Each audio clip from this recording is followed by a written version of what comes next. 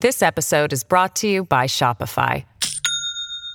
Do you have a point of sale system you can trust, or is it a real POS? You need Shopify for retail. From accepting payments to managing inventory, Shopify POS has everything you need to sell in person. Go to shopify.com/system, all lowercase, to take your retail business to the next level today. That's shopify.com/system. Justice Breyer announces his intention to step down from active service after 4 decades. 4 decades on the federal bench and 28 years on the United States Supreme Court. I wonder if sometimes if the institution mattered more to him than the outcomes. And here were people who were undoing the institution.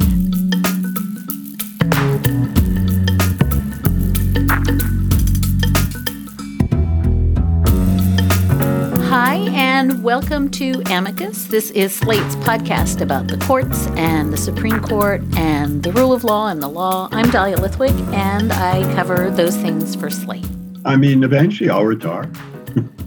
Sure I will. And it's hard to know exactly when. And, you know, there's a famous story. I can't remember who the justices were. You have to look that up. I think maybe it was Stephen Field. I don't know. Or Holmes was sent off to tell him, well, maybe it's time here. Maybe it's time. And then I think Brandeis or somebody went to see Holmes. I don't have the names quite right, but he said, do you remember, Mr. Holmes, say when you were sent off to see Justice Field, say, or Gray, maybe, and to tell him that maybe the time had come to retire? Yes, said Holmes, and a dirtier day's work I've never done. That was Associate Justice Stephen Breyer talking to me in December of 2020. A little bit over a year later, that eventuality has come to pass. Justice Breyer announced his retirement this week, following hot on the heels of the Supreme Court's decision to hear major affirmative action cases and a week of headlines consumed by which justice was wearing a mask at the Supreme Court and why. Justice Stephen Breyer, a champion of compromise and civility, of bipartisanship and mutual respect, seems to have timed his departure from the court in the most political fashion possible. He will be turning the lights out, in some sense, on a fractured partisan institution he might no longer recognize at all. So this week's show, we're asking a former federal judge and leading legal thinker, Judge Nancy Gertner, to walk us through what Breyer's retirement and the looming nomination wars mean for the Supreme Court, writ large, writ small, all of it. Later on in the show, we're going to talk to Slate's own Mark Joseph Stern for more about the Breyer news, his legacy, how this is going to play out on the court, how he behaves for the rest of the term, and talk a little bit about the frontrunners. That segment is accessible only to Slate Plus members. Thank you for being the support we need right now. If you're not a member, you can sign up at slate.com/amicus plus and access bonus content like my conversation with Mark and ad-free versions of all of Slate's network of podcasts, and you will never hit a paywall on slate.com. It's only $1 for your first month. That is slate.com/amicus plus. And as always, thank you for supporting the journalism we do. But first, we turn to somebody to help us think through just a lot of the questions under the Breyer vacancy about justice, about judging, the politics of the next nomination, and about being a judge in this moment. Judge Nancy Gertner is a former federal judge appointed to the U.S. District Court of Massachusetts by Bill Clinton in 1994. She retired from the bench in 2011 to teach at Harvard Law School. Judge Gertner has written and spoken around the world on civil rights, on gender, and on sentencing reform and so many other topics. Her wonderful autobiography, In Defense of Women, Memoirs of an Unrepentant Advocate, was published in 2011. She very recently served on President Biden's Court Reform Commission, and her new paper, Reimagining Judging, published through the Square One Project, tries to rethink sentencing. So welcome, Judge Gertner, to Amicus. I really want to hear what you have to say about what's barreling down the pike at us. Do we have days or just a short time? We need days. Right? You can take days. This could take a while, but I want to start with Justice Breyer. I noted when I first heard the news that he was stepping down on Wednesday that here is this last judge who just refused to be partisan, and he wouldn't be pushed out by the left because it would politicize the court, and he wouldn't accede to what the right wing of the court was doing as political, because right to the end, Judge Gertner, he insisted that the court is apolitical, that justices are not junior varsity politicians in robe. And he lived on this knife edge of always wanting to protect the court as an institution, but also wanting to protect the liberal values, his own legacy of what he had put into place. And he kind of at the very last second, maybe I'm being unfair, but I think this announcement in January, he didn't wait till the spring to give the Biden administration lots of runway to replace him, feels like it's ultimately a really political act. I don't think he had a choice. He is all that you described. He is an institutionalist. He wanted to believe that the court as an institution was apolitical. His book last year was timed perfectly so that he could make that point over and over again. But I don't think he had a choice. I think that the Ginsburg model of someone who was making contributions to the court up until the very end, but who ultimately dies in the Trump administration and winds up being replaced by someone who is her polar opposite. You know, he's an institutionalist on the one hand, but he was deeply political on another. He was an aide to Senator Kennedy. The sentencing guidelines, which he crafted, really was extraordinary. His input in the sentencing guidelines, his vision was moderation on the one hand. On the other hand, let's split the difference and let's have a rational system, which was very political because it was sort of trying to walk a thin line between all of the political fires that were going on. So he's political in the sense that he understood the stakes here on the one hand, and he's an institutionalist on the other. But he had no choice. He had no choice but to retire at this point. He's 83, he had no choice. The only thing I wonder about is whether there was a moment when he saw the new conservative majority grabbing cases, intentionally undoing, a 60-year legacy of not radical stuff. I would not even say liberal stuff, but certainly liberal-ish, decisions of the court. And he saw them sort of not just dealing with this stuff as it arrived. In other words, here's a case that we have to take because it meets all of the usual standards. They were aggressively reaching out to undo cases from the past 40 years. I wonder what he felt when he saw that happen and whether that was the trigger. But I think it was bound to happen no matter what anybody said. I knew it was going to happen. You knew that it was going to happen. It was only a question of when. It's interesting because I'm thinking about some of his questioning, even in the Dobbs argument, the most recent, 15-week Mississippi abortion ban. And some of his questions in that oral argument were about the legitimacy of the court, right? Like, it's clear that the thing that was dispiriting to him wasn't just this one-dimensional, the court is drifting ever rightward. It was that between the way the shadow docket is operating, as you say, between the ways in which the court was reaching out to take questions that were not properly before it, and then willy-nilly saying, precedent may be overrated, the way we were hearing in Dobbs, that in a sense he was fighting this two-front war where he really does feel, and this I absolutely credit him with, he feels that the 9 justices are the sole guardians of the reputation, the integrity, the independence of the court. And that, I think, almost pained him more than the rightward drift, that the court was kind of, for lack of a better word, kind of crapping all over centuries in his mind, right? He always goes back to the Trail of Tears and the court didn't have legitimacy and let Justice Marshall enforce it. I mean, he really, I think, sees this as an existential moment for public regard for the court. And that seems to be breaking his heart more than the end of Roe and the expansion of gun rights. Well, I think that's right. One of the things that I struggle with, I'm writing a memoir about judging, which is very difficult, but it was that you temper your politics the minute you walk on the bench. And if you're an appellate court judge, you have to deal with the other two guys on the panel.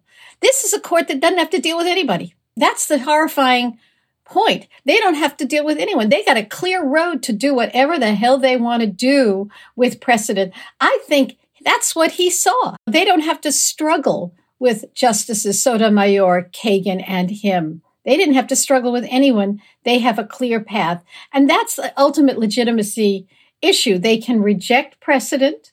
They don't have to struggle with, what the usual standards are for cert. They don't have to struggle with anything. And I think he saw that not just in the destroying of a liberal legacy, because although I believe that he has liberal instincts, I wonder if sometimes if the institution mattered more to him than the outcomes. And here were people who were undoing the institution. The affirmative action case that they just took, there is no reason to take it except to undo affirmative action.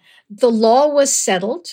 There was no division amongst the circuits that only the Supreme Court could resolve. And therefore, the only purpose of taking it is to undo decades of settled precedent. Dobbs, there was no reason to take that except to undo Roe v. Wade. There are standards for what the Supreme Court may take, and this court is ignoring those standards. And they have 4 reliable votes to do whatever the hell they want to do, which is not judging in any way, shape, or form. So I wonder what it must feel like in those conferences when he sees that it really does not matter what Kagan, Sotomayor, and he says to this group at all. I guess riffing off of that, I've been very elegiac about him because I think, and look, I've been covering the court for 20 years, and I remember, when he and Justice Scalia would go around on their multi-city concert tour, and Justice Breyer, I remember likening them to Justice Grover and Justice Oscar, and they'd wave their Muppety hands in the air, and Justice, Breyer would talk about workability and pragmatism, and Justice Scalia would grouse about originalism and, strict constructionism. But they really loved each other. And they really started from a premise of deep respect and regard for the other. And they had to deal with each other. They felt because of the there were dynamics stakes. Of the court, they had to account for the other's view. And these guys don't. So I what you're getting to, I think, answers maybe this question that I was going to ask, which is, he had a skill set, I guess I don't want to talk about him in that sense, but he has this skill set of working the levers, right? The thing that we associate with maybe Justice Brennan, that he could get O'Connor, that he could get Rehnquist, that he could, I interviewed him just over a year ago, and he was so careful to say, credit is a weapon. You don't want to get credit. You just want to get results. And he learned that, I think he would say, from Senator Kennedy, that even if you hate each other, you find a point of mutual interest and you do the deal. When you disagree with someone, we talk and talk politely. And you go on and eventually, and it happens almost always, they'll say something you agree with. And then he would say, or you can say, let's work with that. And you work with it. And not always by any means, but sometimes you make some progress here. And if it's positive and you get and say, okay, we all can sign on to that. And then in the Senate, you announce this bill or that bill, or we got this passed and the press is there. And hey, it's the other person you push forward. That builds confidence and makes agreement easier the next time. If you succeed, there'll be plenty of credit to go around.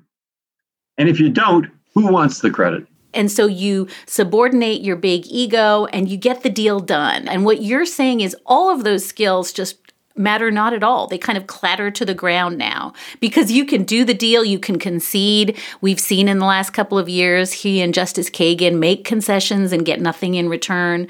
And that he had this one superpower, which is deep mutual respect, enduring friendships and relationships. I think he thought right to the end that as long as we're nice to each other around the lunch table, maybe I can get some outcomes. But it was very clear that stopped working for him. I mean, one is being nice, but it was also the legitimacy of the court depended on appealing to reasoned decision-making. What does that mean? Well, there are specific standards for cert. Right? Are there divisions in the country as between courts of appeals? Is it a matter of public importance? There were standards for cert. Once Amy Coney Barrett joined the court, those don't matter. The driving force is not, does this meet the standards for cert? The driving force is, do we think this was the right decision? So, yes, he's incredibly civil. He really is a warm and wonderful human being, but the institutional issue, the principles that drive the court that all of them are supposed to adhere to really don't matter with this group. I mean, I thought I was as cynical as the day is long, but even I have been surprised at how easily they have cast off not just the usual precedents, but the notion that they're going to be on the court for, decades. This conservative majority is really entrenched. They can take their time and be respectful of the institutional issues. But they're not taking their time. They are ripping all of these precedents completely asunder. And I think that's got to have been shocking to him. Before Amy Coney Barrett got on the court, I was tracking all of the decisions that talked about precedent. You must have seen all these wonderful Kagan dissents, which said, really smashing precedent to smithereens and what will be next. And you thought that it was only about abortion, but it wasn't only about abortion. It was about everything. And I think that's got to have been incredibly heartrending to him and really troubling. Yeah, again, I'm thinking of the Dobbs oral argument where he came in prepared to defend his opinion in Whole Women's Health and prepared to defend the reasoning in the Louisiana decision, and suddenly finds himself in this maelstrom where Brett Kavanaugh is doing a Hamlet about, maybe it's all overrated. Maybe we should revert. And I think it was this meta discussion where it was really clear that there were 5 justices, maybe 6. I don't know where Chief Justice Roberts comes down on reversing precedent. But when you're having a meta discussion about the value of precedent in the first instance, you're not talking about abortion at all. Right. But they had been talking about the value of precedent, long before that. They've been talking about the value of precedent in their writings. It's interesting. I mean, the right talks about the agenda of left-wing judges. I think that's a riot. For one thing, the question of what is a left-wing judge is an interesting question. But when I got on the bench, the first thing that I experienced and the first thing I wrote about when I left the bench was that the, quote, Democratic judges were mostly ducking. We're mostly ducking. I mean, in fact, I gave a speech about how the principal pressure I felt was not the political one. It was to duck, avoid, and evade. Just keep your head down, settle cases, dismiss cases on technical grounds, and you'll be happy. And the right was rending the fabric asunder. They were coming in, and even that's the case with district court judges now as well, Trump-appointed district court judges. No, I think Justice Breyer had to, I know what he wanted to believe, but this has got to be heartbreaking, just heartbreaking.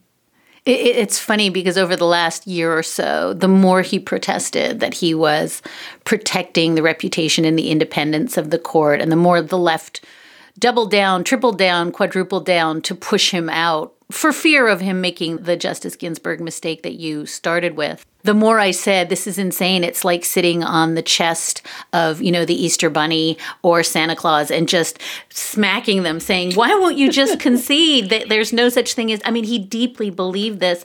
I do want to give him credit on beyond this romantic notion that he was the guardian of the court's reputational interests. I do want to give him this, and I wonder, Judge, if you agree. He was a bone deep believer in facts. and a bone deep believer that government exists to solve problems. I mean, that was right from his dad, who worked for school boards. His whole life was enmeshed with, as you said, it was politics, but it was also small p politics, right? Citizen activism, educating yourself, get yourself elected, be in the discourse. I mean, he really believed that government exists to do things to help people live a better life. And I think in that way also, time just passed him by because he's now staring down the barrel of, non-delegation doctrine and, complete attack on the administrative state, the regulatory state. I mean, we talk about it so much on this show, but he sat there in the OSHA arguments about the vaccine or test mandates saying, what are you all thinking? Like, are you really going to do this in a pandemic? Like, this is what government exists for. And I feel as though that's another way in which just history passed him by. Linda Greenhouse, I think, said he was the right man for the wrong time in her piece. But he really still has this very romantic attachment both to finding fact and that government can fix things for people. And this court, I think there are 4, maybe 5 justices on this court who don't believe in either of those things. I think that it's government fixing things, and it's also the Kennedy legacy, but it also is he's a deep believer in courts. He's a deep, deep believer in courts. It's funny. On the White House Commission, there were other judges. I was among the group, as you know, who believed that this conservative majority and the ways in which the Republicans are trying to change voting, this conservative majority is now entrenched for decades to come, and that's a distortion of the Supreme Court in ways that we really have not seen. And there were some other judges, and I've debated them publicly, who it's almost as if they wanted to say, don't say that out loud. Shh, don't say that out loud. If you say it out loud, it will make it worse. Don't criticize the court because it'll make it worse. And I think Breyer was a lot like that, which is what you're describing may well be true, but don't say it out loud because if you say it out loud, it will make it worse. So he will never say it out loud. But I mean, I do agree with you that it's both the court as an institution and government as a force for good. And the OSHA case, the notion that this court used that case to stand on their high horse about delegation, there are many over-delegation cases. OSHA is not one of them. I'm looking forward to the Environmental Protection Agency and how that fares. I have a personal interest in the Sentencing Commission, which I think was, in fact, over-delegation, but that's a whole other discussion. No, I think it is a question of good government. I think that he certainly is part of that tradition, but mostly I just wonder whether his heart is breaking over this court, as mine is, as yours is. We'll be right back with more of our conversation with Judge Nancy Gertner. This episode is brought to you by Shopify. Do you have a point of sale system you can trust, or is it a real POS? You need Shopify for retail. From accepting payments to managing inventory, Shopify POS has everything you need to sell in person. Go to shopify.com/system, all lowercase, to take your retail business to the next level today. That's shopify.com/system.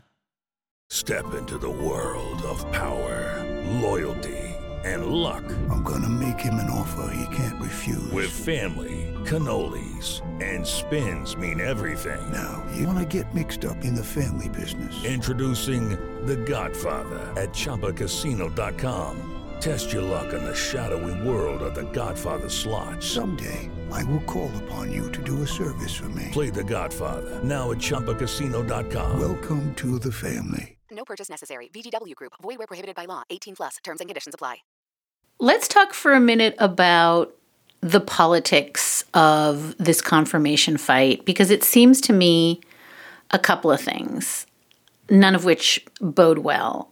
I would think you've got a 6-3 supermajority, as you say, probably for 30 years. I mean, it's hard to imagine absent court reform, and court expansion, that this isn't a supermajority for a very long time. In which case, you take the win, I would think. You just say, hey, Biden is going to put someone on the court and they're going to be smart and qualified, okay, we still have a 6-3 court. As you said, it doesn't matter. We don't even have to negotiate with them because there's only 3 of them. They're going to lose. And yet, in the short amount of time since we've heard that Breyer's stepping down, we're already getting, I guess I can just call them full-on racist attacks on the not yet named Black woman that Biden has pledged to put on the bench. And I'm not going to name the tweeters. I don't think it's really worth it. But we've got one tweet that comes out that says, this is identity politics. We're going to get a lesser Black woman. We have another tweet that suggests that Ketanji Brown Jackson, who's the front runner from the D.C. Circuit, has, quote, serious quality issues. I don't understand. I mean, I guess I do understand, but let's talk about the ways in which this needs to turn into critical race theory, affirmative action. Black women are inherently not qualified. This is not representative of how tiny the number of Black women in the judiciary are. I mean, it feels to me as though, given the choice between going high and saying, of course, all of these women on the short lists are eminently qualified, and redoing this tawdry battle about how they're just not that smart, they're just not that impressive. Joe Biden is a chump for making this promise, even though Ronald Reagan made the near identical promise when he nominated Sandra Day O'Connor. Why make the choice to use this to just fuel the fire? And I know this is a long question, but it feels to me as though the inevitable result, if you start by tweeting that they're not smart, is that you get what you have now directed at Sonia Sotomayor, which is if you start with the predicate that this woman who graduated summa cum laude from Princeton, Phi Beta Kappa, one of the smartest by any measure candidates for the court, and 20 years later they're still calling her stupid, and she lives with that, is this just seeding the ground for decades of calling whoever this woman of color is stupid for the rest of her career?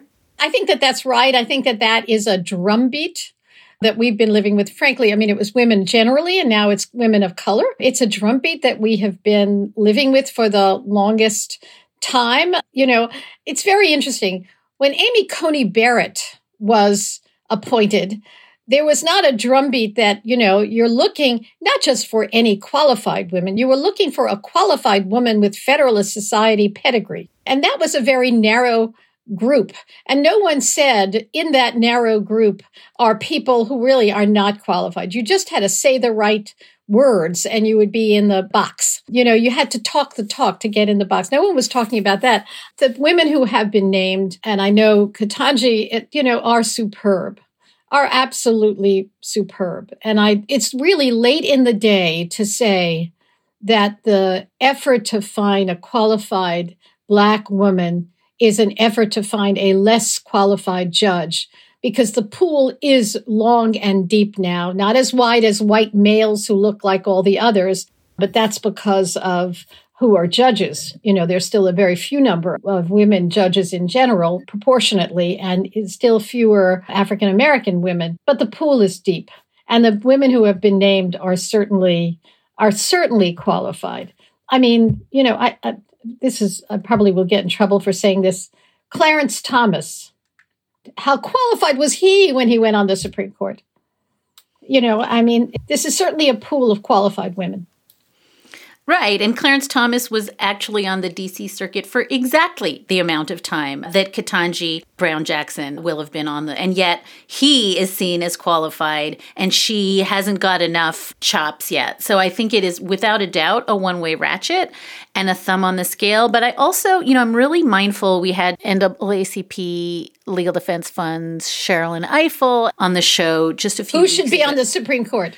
Who should be on the Supreme Court and who, for a million reasons isn't taken seriously, both because she's ancient, because she's going to turn 60 this year. And because she's way too liberal, because we're never going to put another Thurgood Marshall on the court. And we can talk about that in a minute, too. But I think that she made this point that really has kind of weighed on my heart for a couple of weeks, which is, we like to say, oh, Sonia Sotomayor, you had that great dissent. You said that thing about the stench. But she's alone there. I mean, it is really hard to be Sonia Sotomayor sitting on the court. And, she misspoke at the OSHA arguments. A lot of justices misspoke, but man, the headlines for days were that she's dumb. It's really not something that ends once you go through the crucible of confirmation, that it really is, as you say, this drumbeat that follows you where, you're just isolated. And it's so hard, I think, to think about, whether it's any of the amazing women who are now being named, that even once you get through this hellscape of the scrutiny that is a double standard and the confirmation, as you noted, Amy Coney Barrett's confirmation was rife with quote unquote identity politics. She was a mother, she was an adoptive mother, she was Catholic. All of that is allowed when you're a white woman and it's the Federalist Society. But whoever this person is almost set up in a way to be isolated and minimize the way Sotomayor has been on the bench. There's a wonderful book about the ways in which even women who were proposed for the Supreme Court have been trivialized, in the past described in terms of what they were wearing, in terms of how attractive they were. And even with respect to Sotomayor and Kagan, there were articles about how they were not mothers. And, it's about time we had a mother on the court. There was not a discussion about fathers. We continue to caricature women. I mean, when Amy Coney Barrett was in her confirmation process, the Democrats steered clear of the identity politics, even though they were there. And Linda Greenhouse, in her recent book on the judiciary, said, when you put out your Catholicism in articles about being a Catholic judge, then it's a fair discussion. You're not talking about private observance. You've now put it out there as part of your public facing, a part of you. But we didn't talk about that.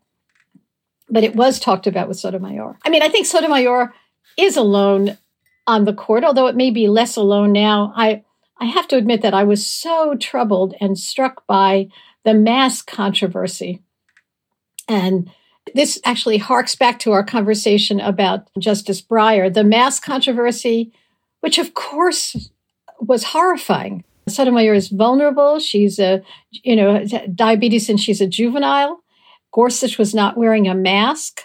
Justice Sotomayor was not required. It was better for her to then watch the argument from her chambers.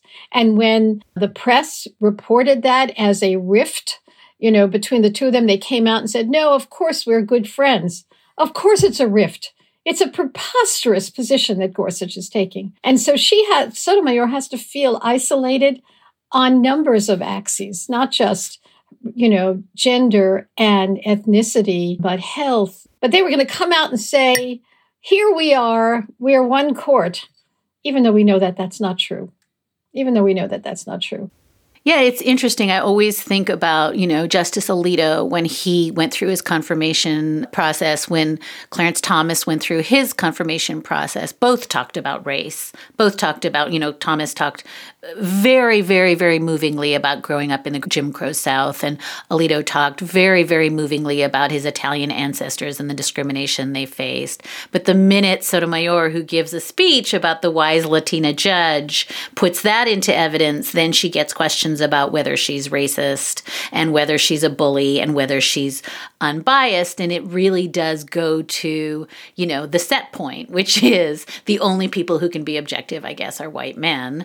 And if you suggest that you have a special solicitude or special experience, if you're a man, I guess you get to have that. If you're a woman, you are forever encumbered by it. We're already seeing that comments made by some of the prospective potential Biden nominees about the need for diversity in the bench are going to be an issue, because when women say we need diversity on the bench, it means they hate white men. But this does lead me right back to the Biden Judicial Reform Commission, because it seems that you also just had to be on that knife edge. I mean, you are both a judge who worries deeply about the independence of the judiciary and the esteem of the judiciary, I think you would be the first to say, I don't want to dismantle the judiciary. I don't want to harm its independence. We need it. We desperately need it. And Sherilyn made the same point on the show a few weeks ago. And yet, when the judiciary is bringing upon itself public disapprobation and distrust, something needs to be done. And I just wanted to give you a chance to talk a little bit about that knife edge, because we started by saying that that's where Breyer lived in the last few years, but it's also where you have lived. And I think that you were also very ambivalent. I mean, I know you and Professor Tribe, after the commission, ended up writing saying, I think the only solution is to expand the court, and how painful that was. But can you talk a little bit about what it means when you simultaneously want desperately to protect the legitimacy of the court and you're being called out when you want to expand it for destroying the legitimacy of the court? You know, it's interesting. I think it's a question of what is fair criticism of a court, like any other institution, and what is unfair criticism. And that is a knife edge that I have been walking, not just when I was on the bench, but also ever since the presidency of Trump. Right? So what is not a fair criticism? Unfair criticism is, Judge Litwick, you are a woman, you must be bad. You are a Trump appointee, you must be bad. You are Black, you must be bad. You are Hispanic, you must be bad.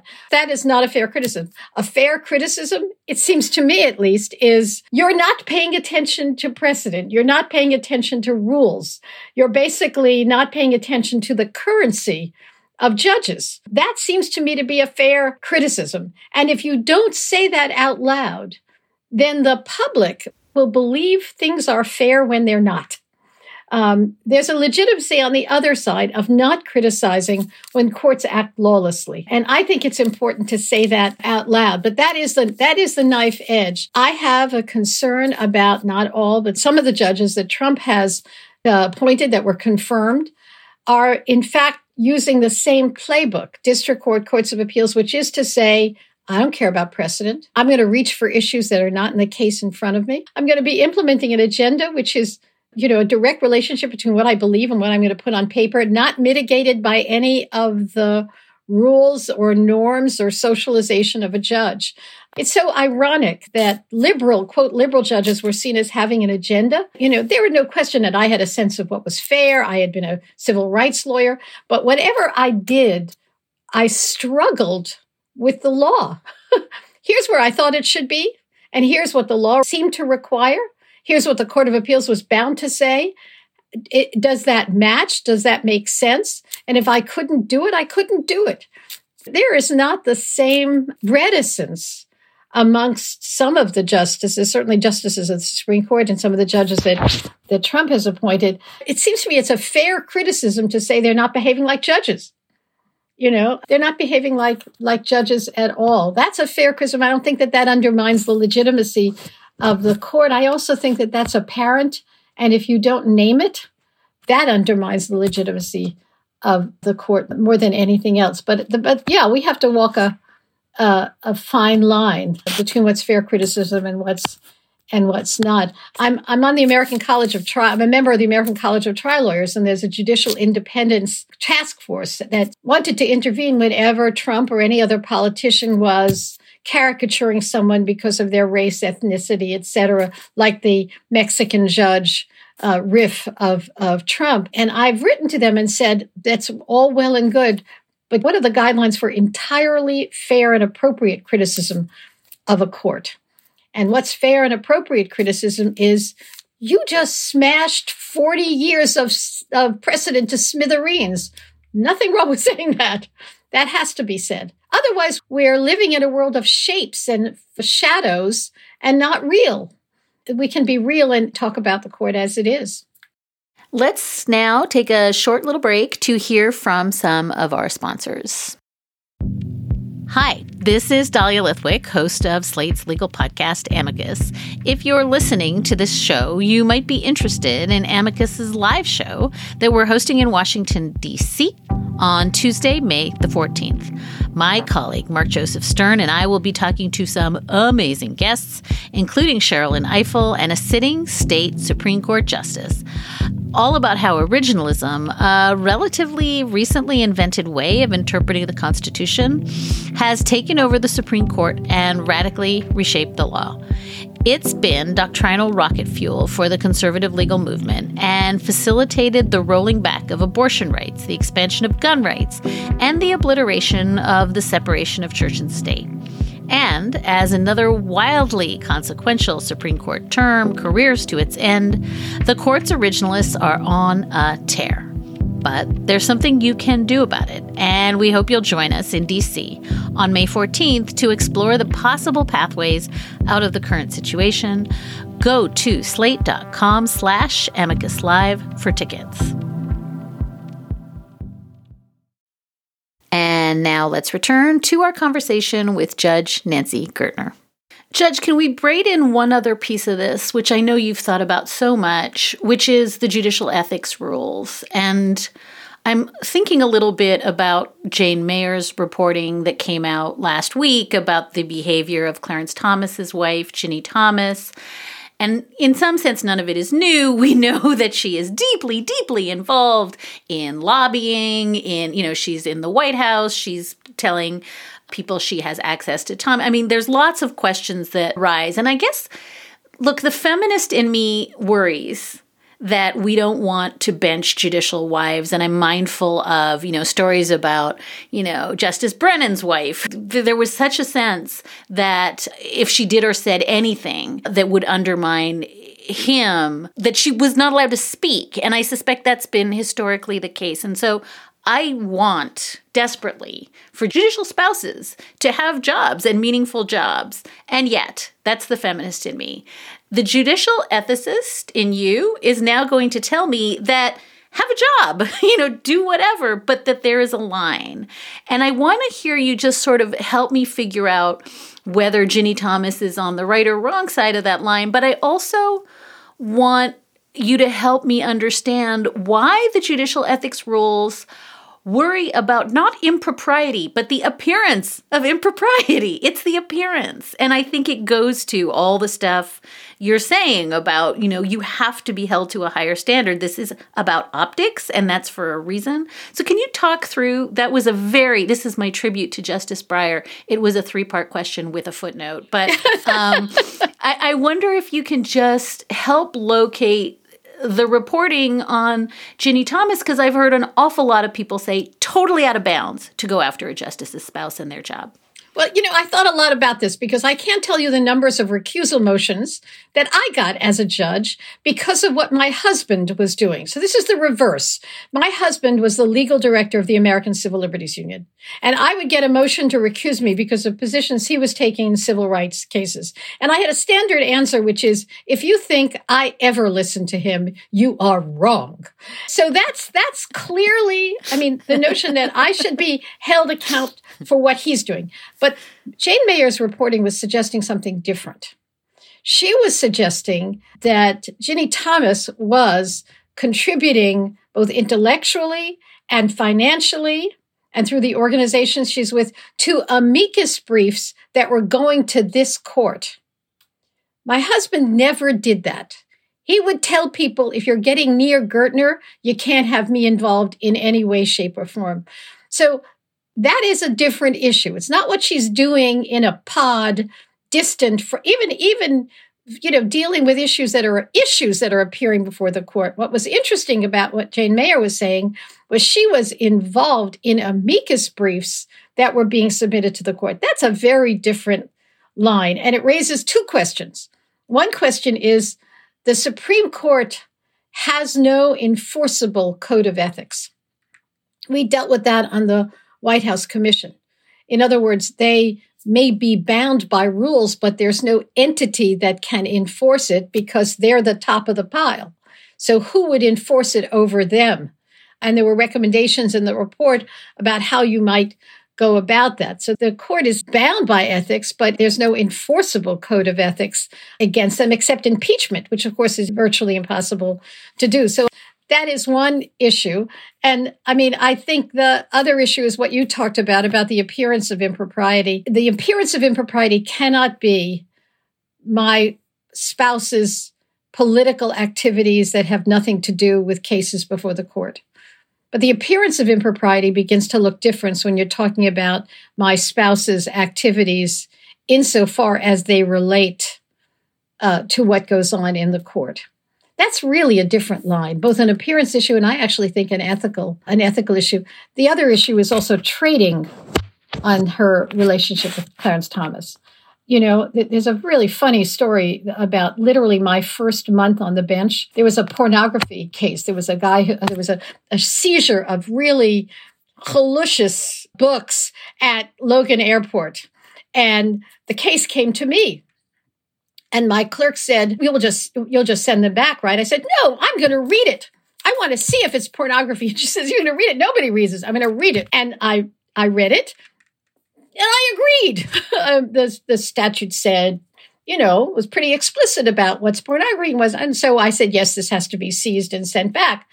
The defendant then contacted my husband, went to the ACLU and says it's a free speech issue. My husband looked at it and said, okay, you got a choice here. You either have Gertner or you have the ACLU. You cannot have both. And that's that's essentially what should be going on here. You either have Ginny Thomas and the money that she can command and the organizations that she's involved with, or you have the Supreme Court. You cannot have both. And they're trying to have both, and that poor set of books was sent back. You knew it when you saw it. That's what I like. Yeah. I want to end a little bit where we started when we both went, Sherrilyn Ifill, never going to happen. Because I think it goes to a really baked-in asymmetry, Judge. And you talked about even that sort of slightly defensive posture you had as a district court judge, where you sort of do as little as you can, you want to get it right. You're not out over your skis. And I was really struck on Wednesday by Hill reporters running to find Mitch McConnell to ask him if he was going to obstruct Biden's nominee. And let's be clear, they've asked him, are you going to obstruct Biden's nominee in 2023 if you get the Senate? Are you going? They have made it clear, if I don't know how to make it more manifest, that they still think it's Mitch McConnell's Senate, even though he doesn't command the majority, even though there's no nominee named. There seems to be an invitation that I can't imagine going the other way that says, help us craft a way that you are going to stymie this thing because it's still your Senate even when it's not. And I feel like this is all the way down. We've talked a little bit about how Justice Breyer, certainly I think Justice Kagan is by no means the far left of the legal judicial stratosphere, that given the choice to replace a justice who was far to the right, time and time again, we've seen presidents put someone at the center left and say, I don't want a Pam Karlan on the court. I don't want a Brian Stevenson on the court. I don't want a Sherrilyn Ifill on the court. I want somebody who's sort of a centrist technocrat who's not going to rock the boat. And that asymmetry means that in his lifetime, the court completely torqued around Stephen Breyer, and every justice who is appointed on the left is slightly to the right of the person they replace. And every justice on the right is, with few exceptions, a honkin' lot to the right of the justice that they, honkin' not being a word any more than hellacious is, but let's just put it out there. And I wonder if this asymmetry that goes all the way down, including the willingness of Josh Hawley to go after a, quote, woke nominee who has not been named by Biden, if that asymmetry that didn't allow Senate Democrats to go after Amy Coney Barrett for things she had written about the intersection of faith and judging, that asymmetry is why, given the opportunity to put someone who is the equivalent of an Amy Coney Barrett or a Clarence Thomas or a Sam Alito or a Neil Gorsuch onto the court, the folks on the list that I'm seeing are not the left symmetrical equivalent of that. And I wonder, I don't know, that's not even a question, it's an observation, but you can just puncture it at any place you like. I completely agree. The notion that even Breyer, Kagan, or Sotomayor were liberals Sotomayor's record on the Court of Appeals was quite moderate. I sat with her as a district court judge, quite moderate. Breyer was a moderate on the First Circuit. Kagan's writings were technical. I think the best illustration of what you're saying about the Democrats proposing moderates is Merrick Garland. It's almost as if you don't have to go beyond that. Merrick Garland was Obama's pick for the Supreme Court when he had one. So I think the dynamic that you're describing is right-wing picks from the Republicans, moderate Democratic picks, who then keep on accommodating to the right-wing judges. And so therefore the court moves to the right. And Breyer, whom I adore, is a classic example of that. Trying to find common ground with, for want of a better word, ideologues means that you move in that direction. And over time, the accommodations, in fact, move the court to the right. You know, I teach about criminal procedure, and, you know, the Warren Court's innovations with criminal procedure was long ago abandoned by the Supreme Court, which slowly carved out exceptions to Miranda, carved out exceptions to Fourth Amendment suppression in accommodation for the right wing of the court. So I think you're absolutely right that the Democrats put moderates on the court, and the Republicans have been putting more and more ideologues. The other issue is something that came up in the White House Commission, and that you see in the arguments of the Democrats. The Democrats keep on saying, you know, we are institutionalists. Should we do what they are doing? Should we slash and burn the filibuster in the same way that the Republicans had done when they wanted to get candidates through or legislation through? Should we behave as uncivilly as they are behaving? I don't hear that discussion amongst Republicans. And so the wider dynamic, the wider political dynamic begins to look like what I've described with the court. The Democrats are accommodating to strong-willed, defining a line in the stand right-wingers, and therefore the politics moves to the right. The debate in the White House Commission was whether we'd set off a flurry of activity expanding the court until the court was 900 people. The other side of the argument was they don't care. They'll do it if they need to.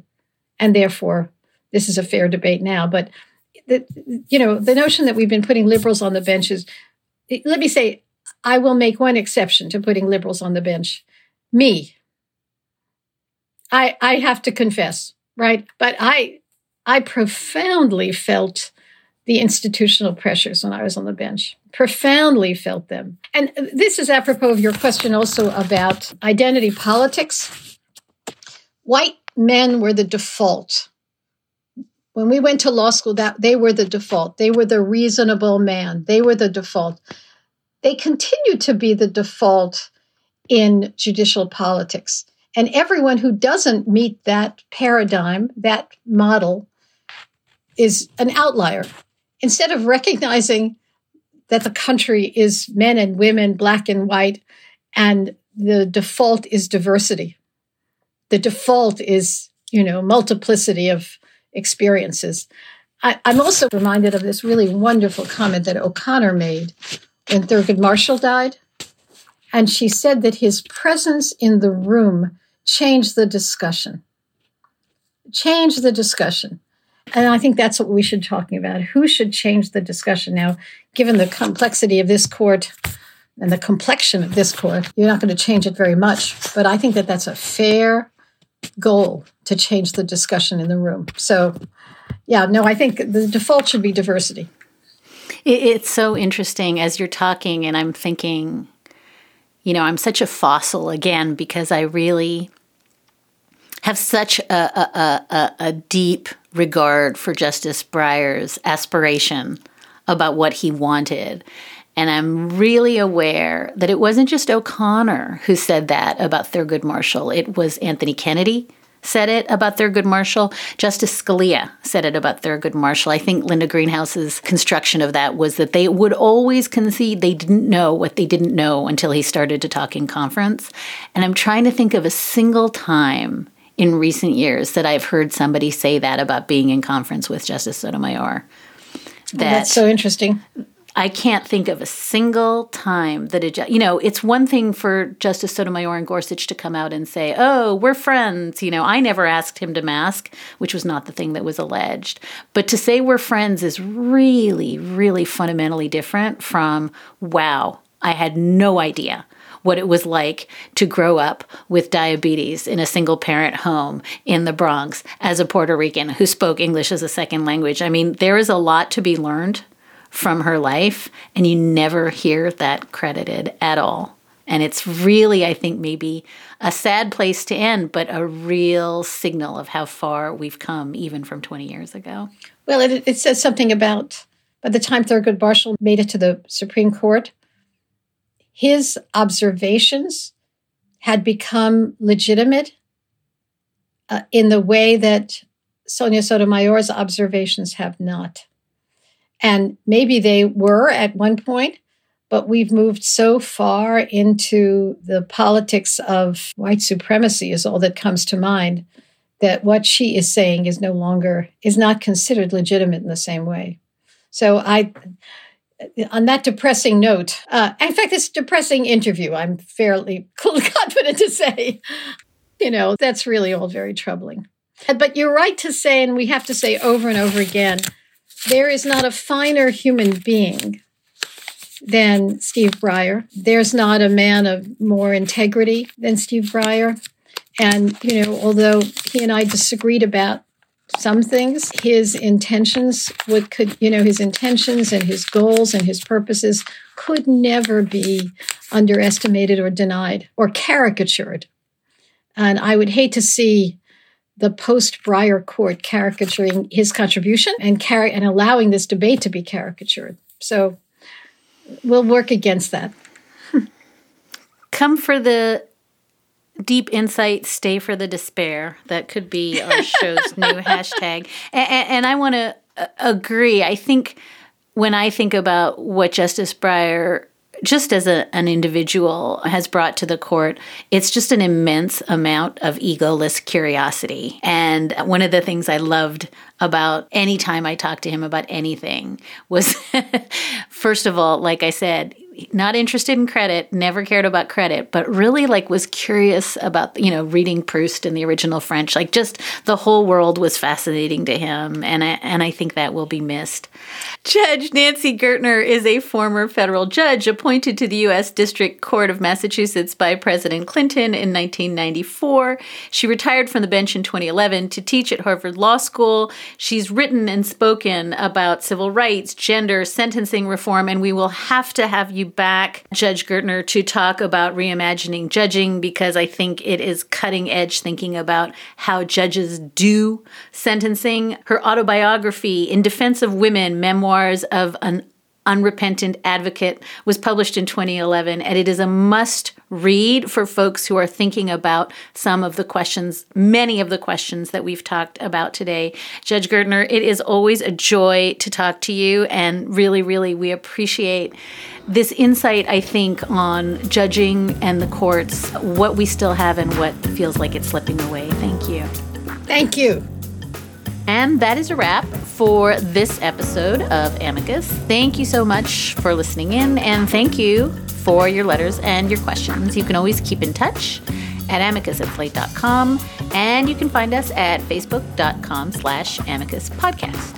Today's show was produced by Sarah Birmingham. Alicia Montgomery is executive producer, and June Thomas is senior managing producer of Slate Podcasts. And we will be back with another episode of Amicus in 2 short weeks.